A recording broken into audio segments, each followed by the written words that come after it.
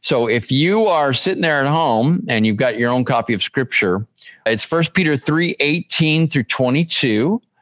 And I have the New American Standard Bible I have up here on the screen in the room.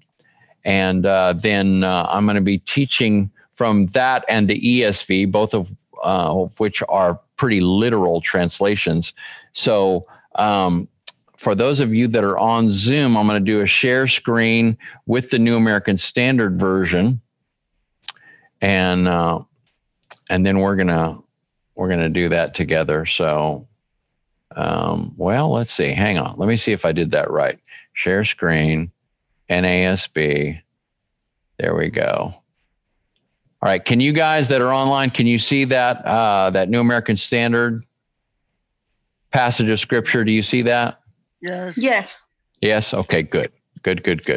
All right. So I'm going to go up a few verses so that we can get in the flow of the Scripture here in the continuum of the context. So I'm going to jump up to verse 13 in NASB. It has that bolded. You can see that right there. So NASB separates verse by verse by verse unless you get the paragraph edition, which up here on the screen, it doesn't make a verse separation. It's just all in one block there. But Peter writes, "Who is there to harm you if you prove zealous for what is good?" That's verse 13. "But even if you should suffer for the sake of righteousness, you are blessed. And do not fear their intimidation, and do not be troubled. But sanctify Christ as Lord in your hearts." That means set apart Christ as Lord in your hearts, always being ready to make a defense to everyone who asks you to give an account for the hope that is in you, yet with gentleness and reverence. And keep a good conscience, so that in the thing which you are slandered, those who revile your good behavior in Christ will be put to shame. For it is better if God should will it, so that if you suffer for doing what is right, rather than for doing what is wrong. Now for tonight's scriptures, verses. "For Christ died, or Christ also died for sins once for all, the just for the unjust, so that he might bring us to God, having been put to death in the flesh, but made alive in the spirit, in which," that is in the spirit, "he also went and made proclamation to the spirits now in prison, who once were disobedient when the patience of God kept waiting in the days of Noah during the construction of the ark, in which a few, that is 8 persons, were brought safely through the water. Corresponding to that, baptism now saves you, not the removal of dirt from the flesh, but an appeal to God for a good conscience through the resurrection of Jesus Christ, who is at the right hand of God, having gone into heaven after angels and authorities and powers had been subjected to him." Okay, so let's take a look at this. This first verse is one that it would be good if you memorized. I memorized it in New American Standard. "For Christ also suffered or died for sins once for all, the righteous for the unrighteous, that he might bring us to God." Some ancient manuscripts read Christ suffered once for sins.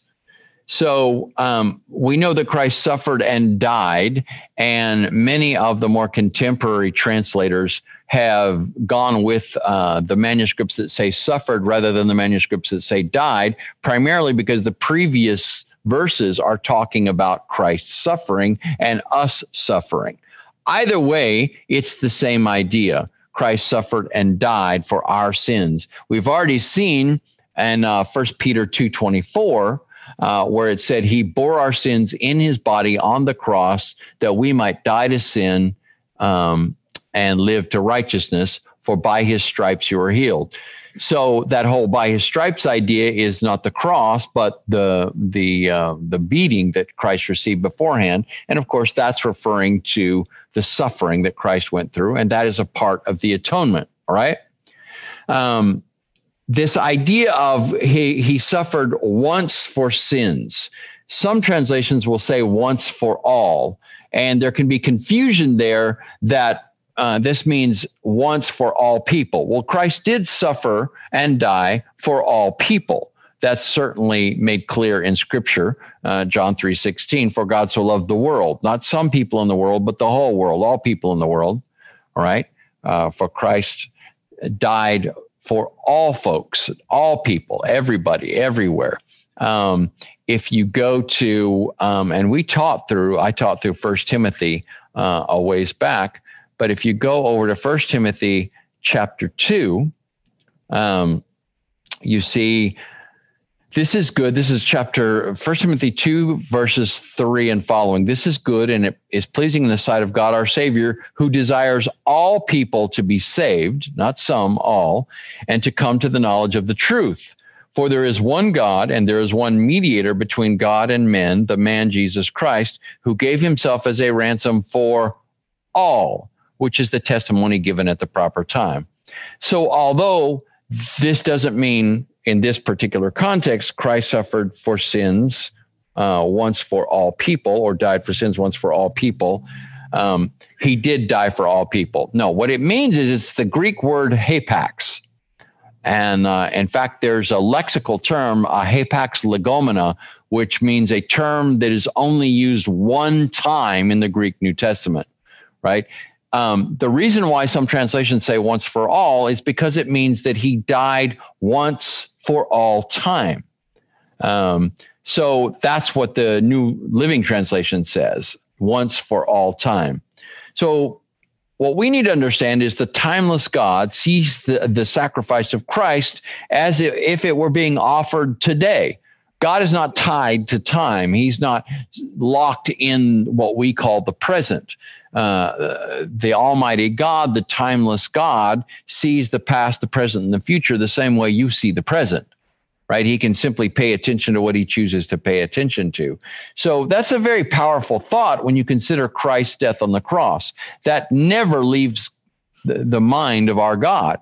He's always seeing that. Now, that doesn't mean that Christ is constantly dying on the cross. So in Catholic theology, the sacrifice of the Mass means that every time a Mass is held, what we would call a service, every time they observe what we call the Lord's Supper, communion, every time they offer the wafer and the cup, they believe that Christ is sacrificed again on the cross.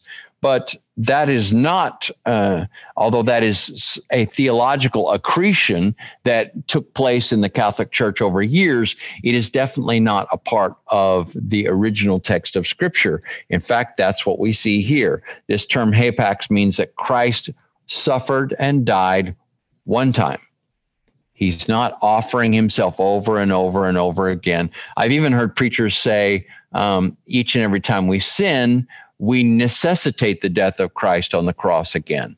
Well, that's a difficult thing to think about.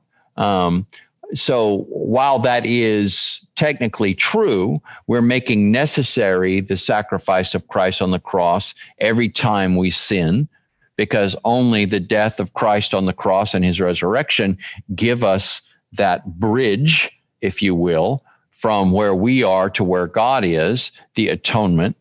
That doesn't mean that Christ is offered again and again on the cross, okay? And there's another passage of Scripture.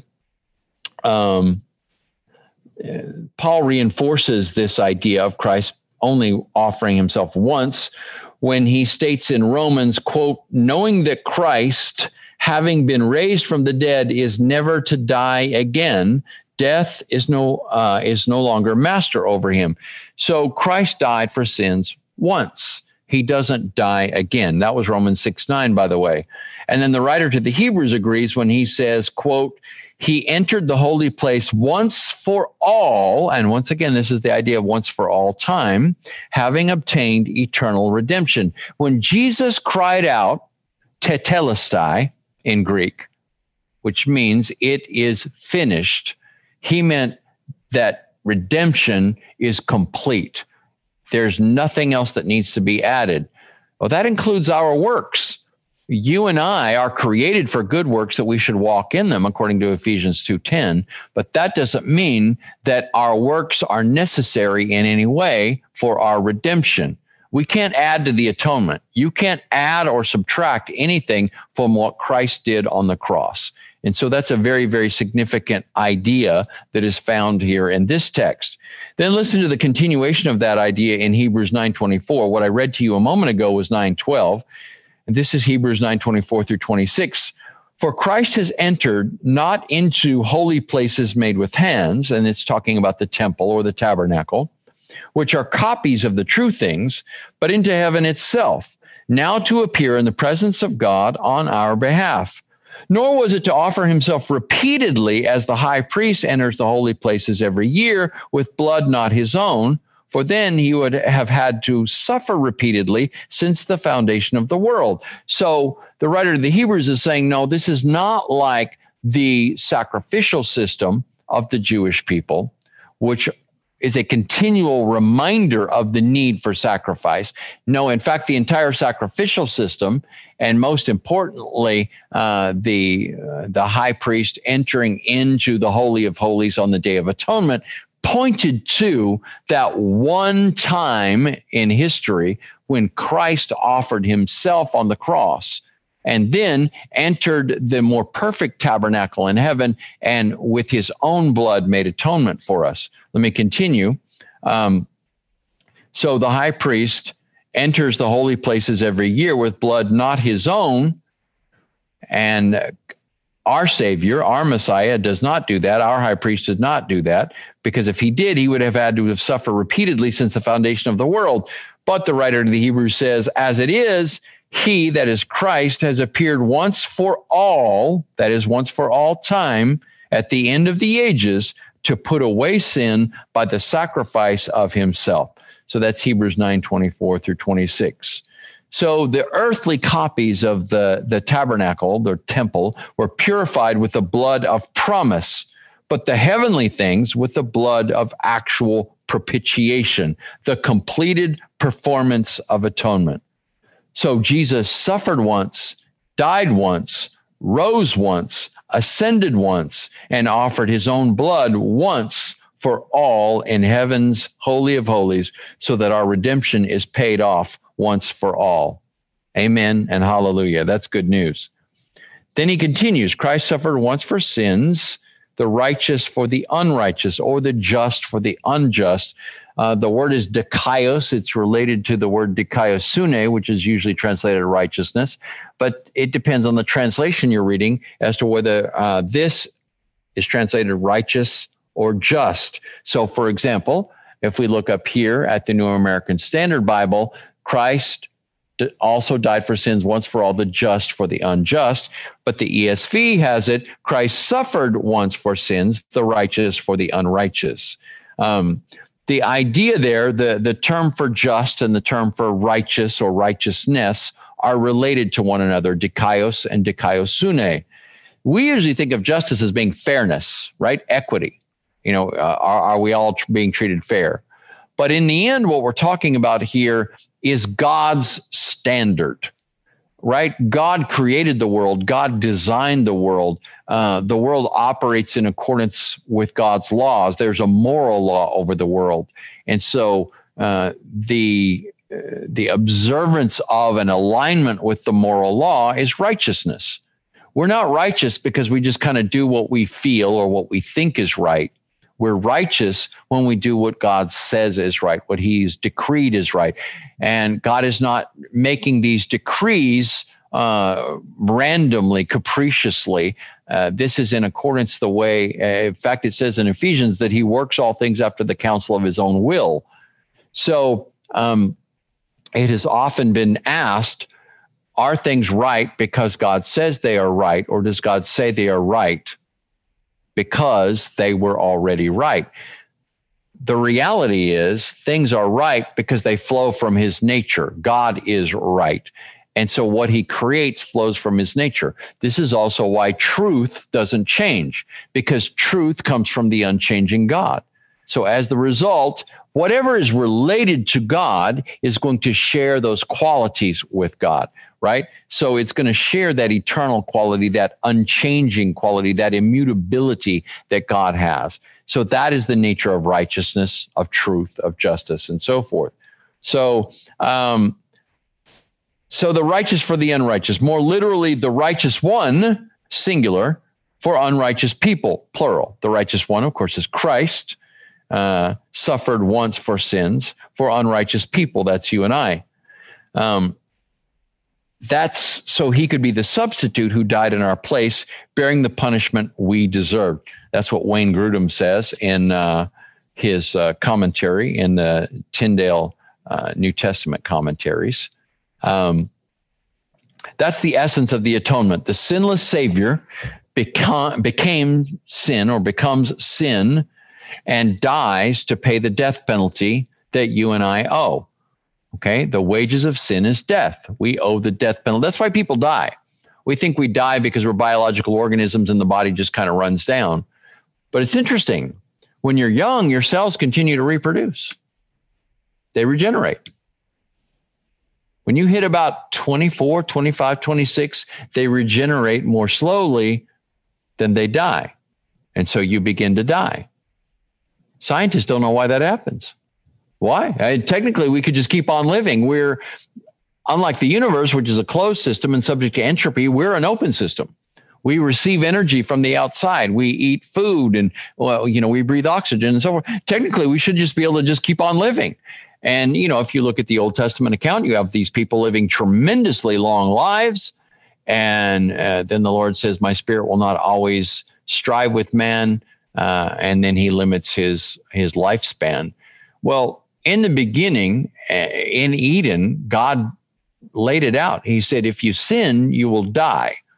Well, Adam and Eve sinned, but they didn't immediately just drop dead as though the fruit from the knowledge of the tree of the knowledge of good and evil were poison. But it separated them from God, who is the source of life and the author of life. And so kind of like your phone, right? This is unplugged right now from the wall. It's got a battery in it, and it's going to run down until it dies. And it's going to just be a brick instead of a phone until I can find a charger to plug it back into. Eternal life is a gift from God. And so until you and I are able to plug back into the source of life, then our life runs down and down and down. We die, and then we're judged, and then we're destroyed in hell if we don't have that reconnection to God, the author and the source of life, right? So that's what we need to understand. This is the essence of the atonement. I like what it says in 2 Corinthians 5:21. He who knew no sin, that's Christ, became our sin, that we might become the righteousness of God in him. So we change places. You and I sin, big ways, small ways, we sin, right? All sins are not equal, but all sins are equally capable of separating us from God. A little white lie is not the same as murder, no matter what your preacher told you. But a little white lie is just as capable of separating you from God as murder. And so in the end, it can have the same horrific consequence, which is death and hell and no hope for eternity, right? So I owe a debt. There's an old song we used to sing when I first became a believer. I owe a debt I could not pay. He paid a debt he did not owe. I needed someone to wash my sins away. All right. But that's the truth. I owe a debt that I can't pay. Or I can, but then that's it. That's the end of me. But he paid a debt he didn't owe. He was the righteous one, and he paid my sin debt. He became my sin on the cross. So God accepts Christ as a sacrifice in my place for me and as me. He dies in my place. I admit that I'm a sinner. I accept this sacrifice, and I receive Christ into my innermost being, and that's why and how I'm saved. So how about you? Have you received Christ? Have you admitted that you're a sinner? Have you put your faith in this Son of God who came from heaven, lived a perfect life, died on the cross, rose from the dead, and then offers you and I eternal life? That is salvation. And that's what this verse is talking about, right? So it continues, Christ also suffered for sins once for all, the righteous for the unrighteous, that he might bring us to God. So this the purpose of this is reconciliation, to bring us back to God. Then it says, being put to death in the flesh, but made alive in the spirit.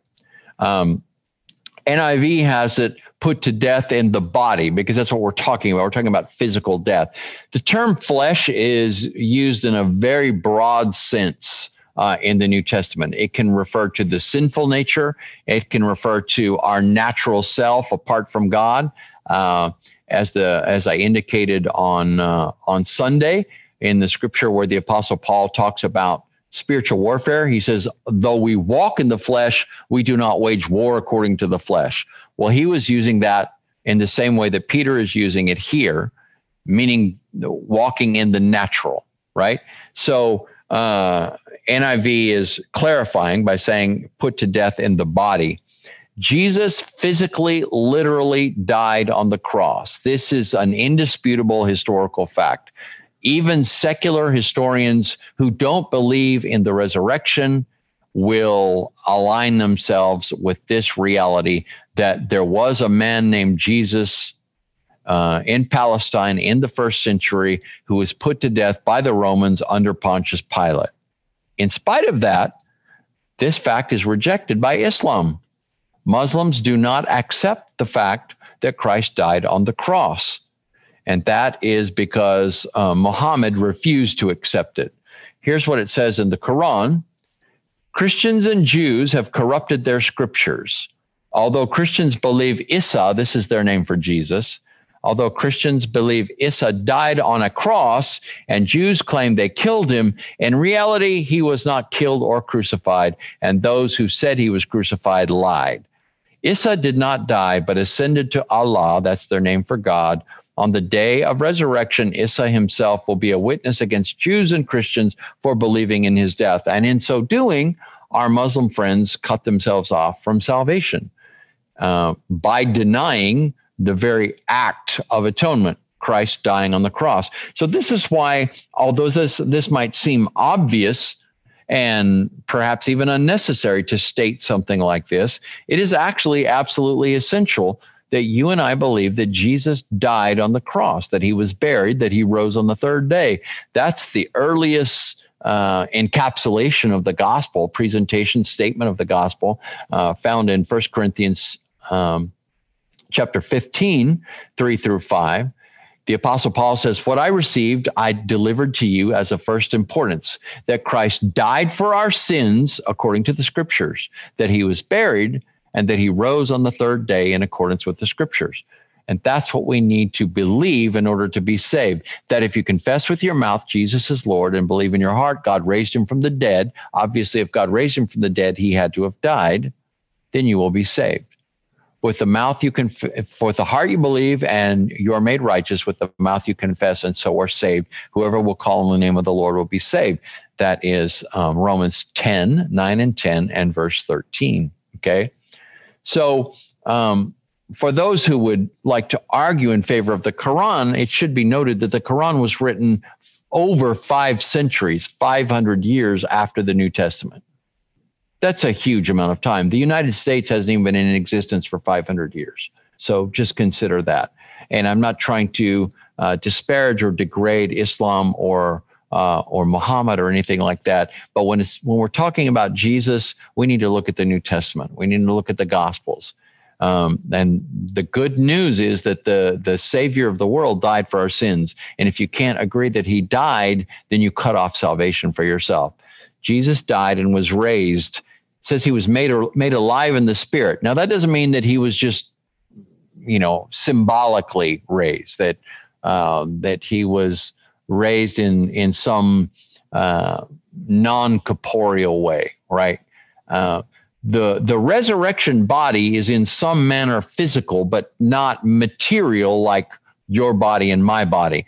As I indicated earlier, our bodies are corruptible, right? We begin to die at a point in time, but Jesus' resurrected body was never to die again. That resurrected body is a spiritual body. We don't always have to think of spiritual as not having any substance to it. It's not just the material in these dimensions where we live that have substance to them. Christ's body was a spiritual body, and it was capable of translating. He was capable of translating himself through material walls. I mean, the disciples on that first Sunday night were gathered together. They were scared. The doors were locked, and boom, Jesus appears in their midst. And they're scared. They think he's a ghost, right? Now we think of a ghost. That's the way we usually think of a spirit, a ghost, something that is immaterial, that's sort of there, sort of not there. You can kind of see through it, try to put your hand out there. And Jesus said, no, here, look, give me some fish to eat. And he ate right there in front of them. And then the next Sunday he appeared. Thomas had said, quote unquote, doubting Thomas, had said, unless I put my finger in the wounds in his hand and put my hand in his side where they stuck the spear, I will not believe. And so there's Jesus the second Sunday, and he holds out his wounded hands and he says, Thomas, put your finger here. And he lifts up his garment and he says, put your hand here. All right. Don't disbelieve, believe. And Thomas, at that point, he said, my Lord and my God, made the greatest confession in all of Scripture. But both of these are indications that the spiritual body is not a ghost, right? And there are those that would like to take this passage and say, well, Jesus' resurrection was really just spiritual. And what they mean is it's kind of an ideal thing. It's sort of symbolic. In other words, there's not a real corporeal presence that people can put their trust in and put their hope in. It's sort of it's like the way some people think of God as an idea rather than a person or a presence. No, Jesus was raised in the spirit, and that didn't mean symbolically, right? It doesn't mean he was invisible or even intangible, but in the supernatural or the spiritual realm, which may manifest itself in our own natural world at times and which may be perceived by faith. So when angels appeared to people throughout the Scripture, right? Gabriel appears to a number of people in the birth accounts. He's literally there in front of them. Gabriel is an angel. He's a spiritual being who exists in a realm in heaven or the heavens beyond ours. And this is something I mentioned Sunday as well, right? The heavens, call it a set of dimensions above and beyond the four dimensions that you and I perceive of width and breadth and height, the depth and time, right? We're talking about a set of dimensions that in a sense we could say superimposes itself over our dimensions, but which outside of faith we don't perceive.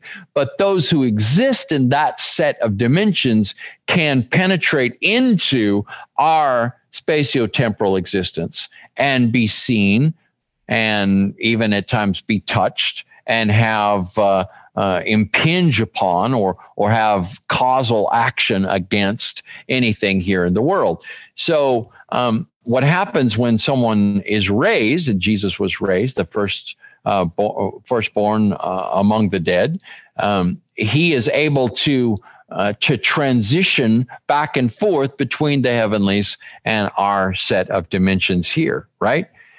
So Jesus said this, and I think this will help us. I am the resurrection and the life.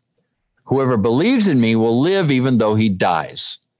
If you believe in me, then even though you die, you will live. You'll live on spiritually. And then he goes on to say, and whoever lives and believes in me will never die. So if you live in the Spirit, you will go on living in the Spirit and never die. So once we're alive in the spiritual, we're never subject to death again. Grudem in the Tyndale New Testament commentary on 1 Peter writes, quote, but made alive in the Spirit, in view of the contrast noted above, must mean made alive in the spiritual realm, in the realm of the Spirit's activity.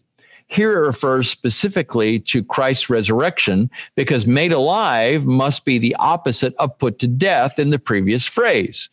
In the spiritual realm, the realm of the Holy Spirit's activity, Christ was raised from the dead. This is important because in the New Testament, generally, this spiritual realm is the realm of all that is lasting, permanent, and eternal, right? So that's what it means that he was made, he's put to death in the body or in the flesh and made alive in the spirit, right? Listen to what it says in the resurrection chapter in 1 Corinthians 15. The Apostle Paul writes, "So it is with the resurrection of the dead. What is sown is perishable." That is, when we die, we're sown, we're planted in the earth, right? It's perishable. It passes away.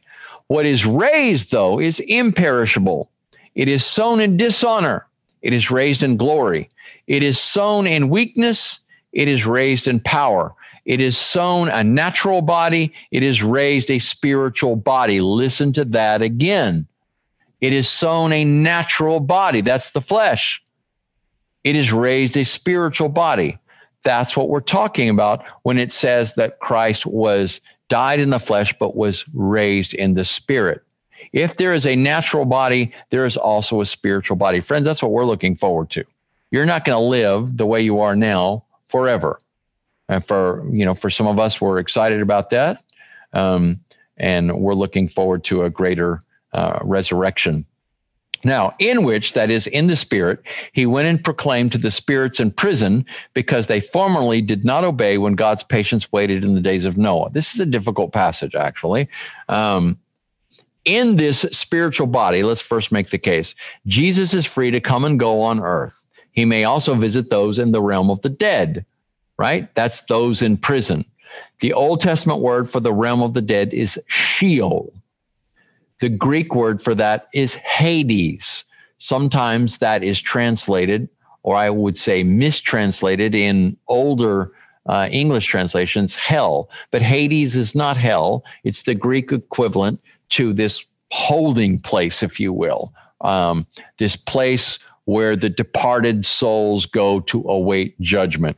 That was the concept in the Old Testament. That's the term Sheol. Those who inhabited this place were called shades.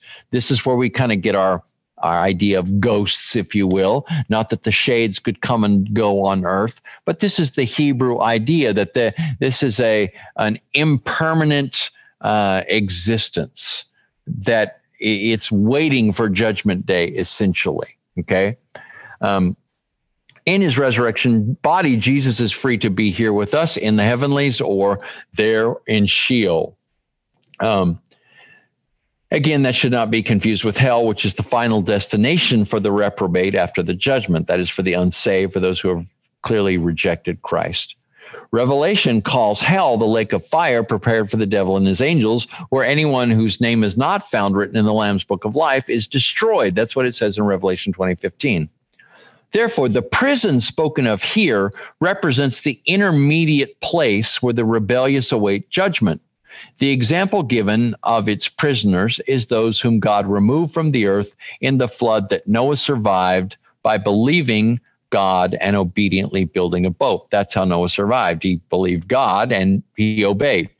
There's a lot of folks that say they believe, but they won't do anything about it. And that's why James said faith without works is dead. That's just a statement. That may be a feeling, but that's not faith. Faith results in action.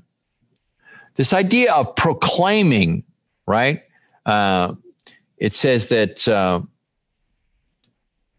he was made alive in the Spirit, in which he went and proclaimed to the spirits in prison. Proclaimed what? It doesn't say what he proclaimed. Well, let's look at what the word proclaim means in Greek. It means to make an official announcement, to make known, or to make public declarations, to proclaim aloud. That's from Bauer, Art, and Gingrich's lexicon. So 2 questions then. What did Jesus announce or declare? That's number 1. And 2, when did our Lord make such a pronouncement? Well, if we move forward several verses into chapter 4, we read this. This is chapter 4, verse 6 of our same book, 1 Peter. For the gospel has for this purpose been preached even to those who are dead, that though they are judged in the flesh as men, they may live in the spirit according to the will of God.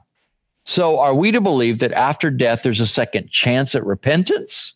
If so, this is only available to those who didn't hear the gospel while on earth, or is this only available to those who didn't hear the gospel on earth or to anyone? Well, in Ephesians, we read something that may cast some light on this. This is Ephesians 4:8 through 10. Therefore it says, and it's quoting a psalm, a messianic psalm, when he ascended on high, he led captive a host of captives and gave gifts to men. Now, this expression, he ascended, what does it mean except that he also descended into the lower parts of the earth? He who descended is himself also he who ascended far above the heavens so that he might fill all things. All right. So number one, then, it would seem that Jesus proclaimed the good news that he has, in fact, secured eternal redemption, release of the captives, and salvation to those who will turn from disobedience. So that's the content of the declaration. It's the gospel, right? He's saying, it is finished. I have completed redemption, right? Number two, he proclaimed this to those in Sheol or Hades who had died prior to Christ's crucifixion and resurrection, the example of whom in our passage is those who died in the great flood. So what would the response to the gospel be for those who are dead? I believe death has no ability to change hearts and minds. So in other words, if you rejected Jesus here, you're not going to suddenly change your mind just because you died. If you don't want to have anything to do with God here, you're not going to suddenly want to spend eternity with God after you've died. All right? Death doesn't change who you are. You decide and determine who you are really by a series of decisions that you make throughout this life, right? Death simply ends our sojourn on earth, where we have either chosen to pursue God or pursue self-interest, to prepare for eternity or to live for the exigencies and the pleasures of earth. Christ led forth a host of captives.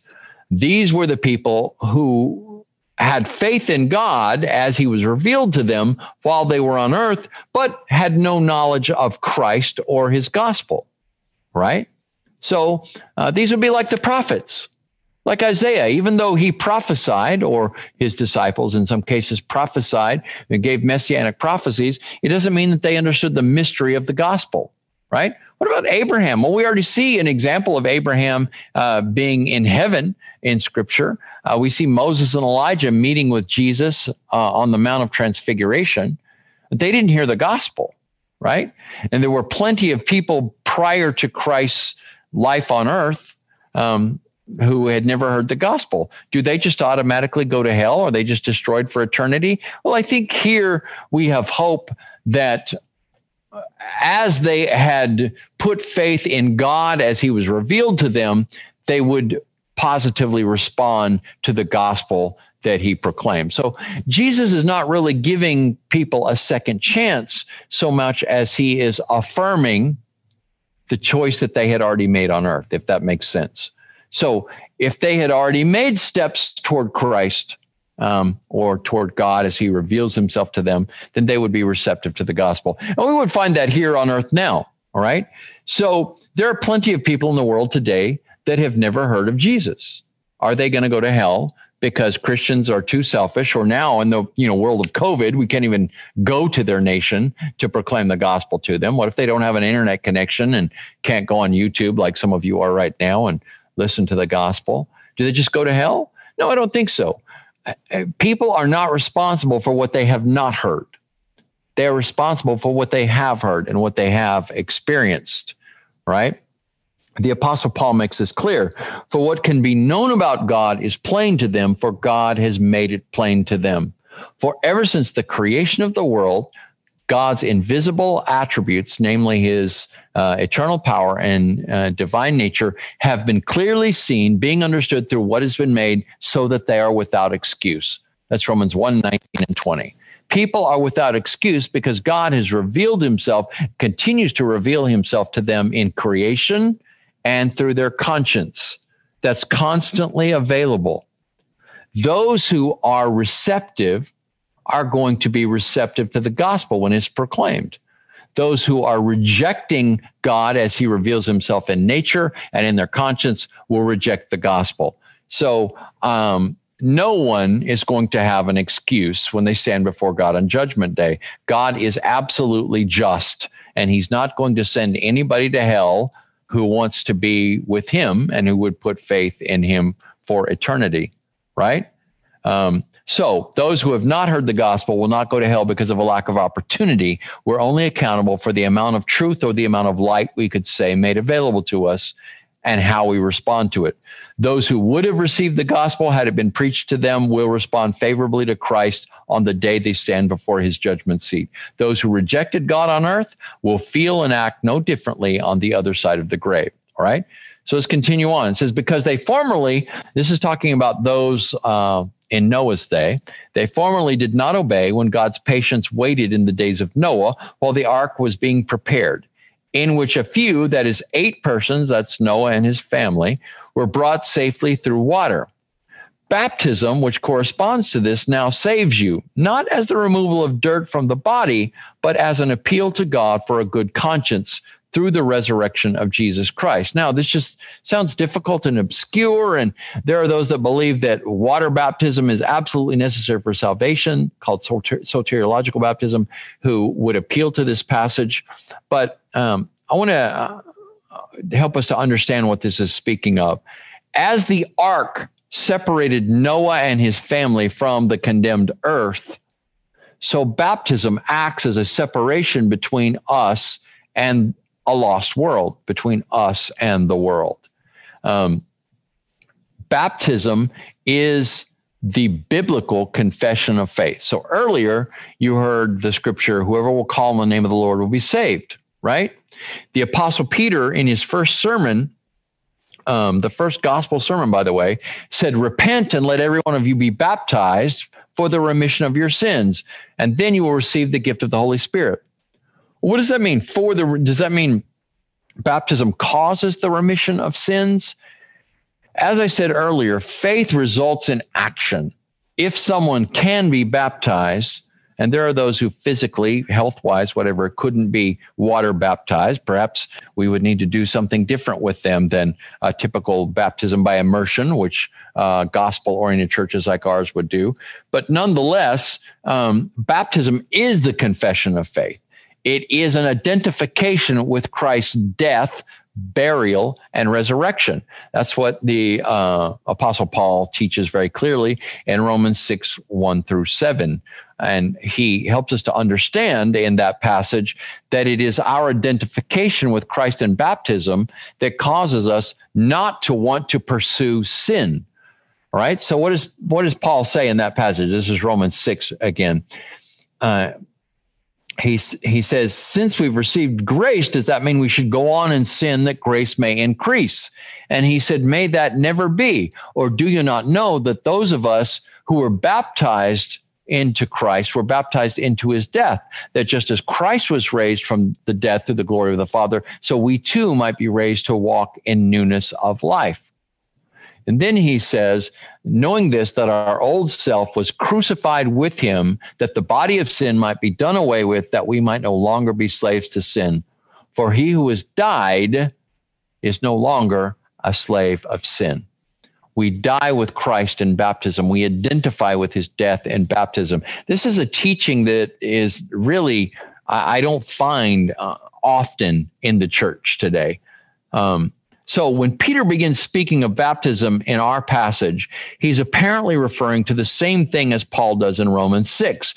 Through baptism, we die and are raised. For Christ suffered for sins once for all, the righteous for the unrighteous, that he might bring us to God, being put to death in the flesh, but made alive in the spirit. In baptism, we identify with Christ, being put to death in the flesh, but made alive in the spirit. Baptism, which corresponds to this, to Noah being brought through the water, now saves you, not as a removal of dirt from the body. Notice he's saying baptism is not washing away your sins. There are those who say, oh, baptism washes away your sins. Peter plainly contradicts that here. He says, no, it's not like removing dirt from the body, removing filth from the flesh, okay? But an appeal to God for a good conscience through the resurrection of Jesus Christ from the dead. So our conscience recognizes the symbolism present in baptism And through it, we appeal to God that just as Christ died and was raised, we believe we shall follow. He was the righteous one who died an unrighteous death in order for unrighteous people like us to have his righteousness imputed. That means seen as being part of us, even though we have not generated righteousness. When we admit that that death should have been ours, Christ's death should have been yours. Christ's death on the cross should have been mine. That's why Christ doesn't just die for us, he dies as us. He dies as Daryl on the cross, and he's buried and he's raised. When I see myself that way, then I walk above sin, because I see that that's not who I am anymore. Whatever the temptation that is coming my way, whatever the world, and the world is increasingly departing from biblical values and from Christ, and trying to make us believe that a lot of things that are filthy, vile, worthless are okay, acceptable. When I recognize that I'm in Christ, I say, it's not just that that's wrong because there's a law in the Bible somewhere that says it's wrong. It's wrong because that's not who Christ was, and that's not who I am. We're different people in Christ. And that's what baptism is doing here. It's helping us to understand our identification with Christ, right? And then just as Jesus was raised from the dead, literally in a supernatural body, so you and I who are in Christ will be raised similarly one day. So rather than giving into temptation as a way of alleviating the suffering that we go through because we're being tempted, and that suffering results from denying self, not just denying myself something I want, but denying myself, we go through suffering with the purpose of identifying with Christ. Once we identify our trial or temptation with his sufferings. Listen to what it says in the very next verse, chapter 4, verse 1. It says, since therefore Christ suffered in the flesh, arm yourself with the same way of thinking. For whoever has suffered in the flesh has ceased from sin, so as to live the rest of the time in the flesh, no longer for human passions, but for the will of God. That's God's ultimate purpose, is to get us to live for him and for his will. That's what heaven is. Heaven is me in the presence of God. Heaven is not, What Dreams May Come, that 90s movie where I just kind of imagine my own paradise, okay? No, heaven is me in God's place. Me in, this immediate presence of this awesome holy God. So my will has to be aligned with his will. That's what this is about down here.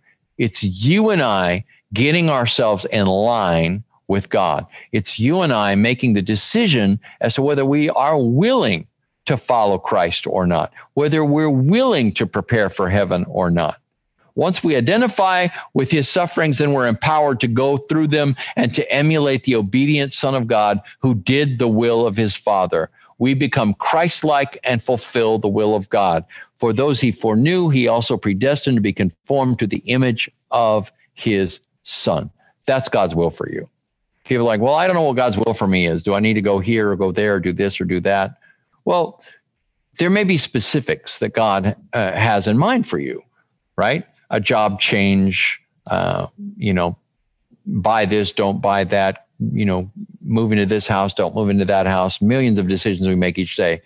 But in the end, God's will for you and I is to become more like Jesus. That's what God is seeking to do. We follow Jesus. We seek to become more like Jesus. All right. So that's tonight's Bible study. And I appreciate those of you guys that joined us via Zoom and our couple of folks that are here. I pray that you all are blessed and that you have a wonderful, wonderful rest of your Wednesday. All right. If you have any questions, text me. God bless you guys.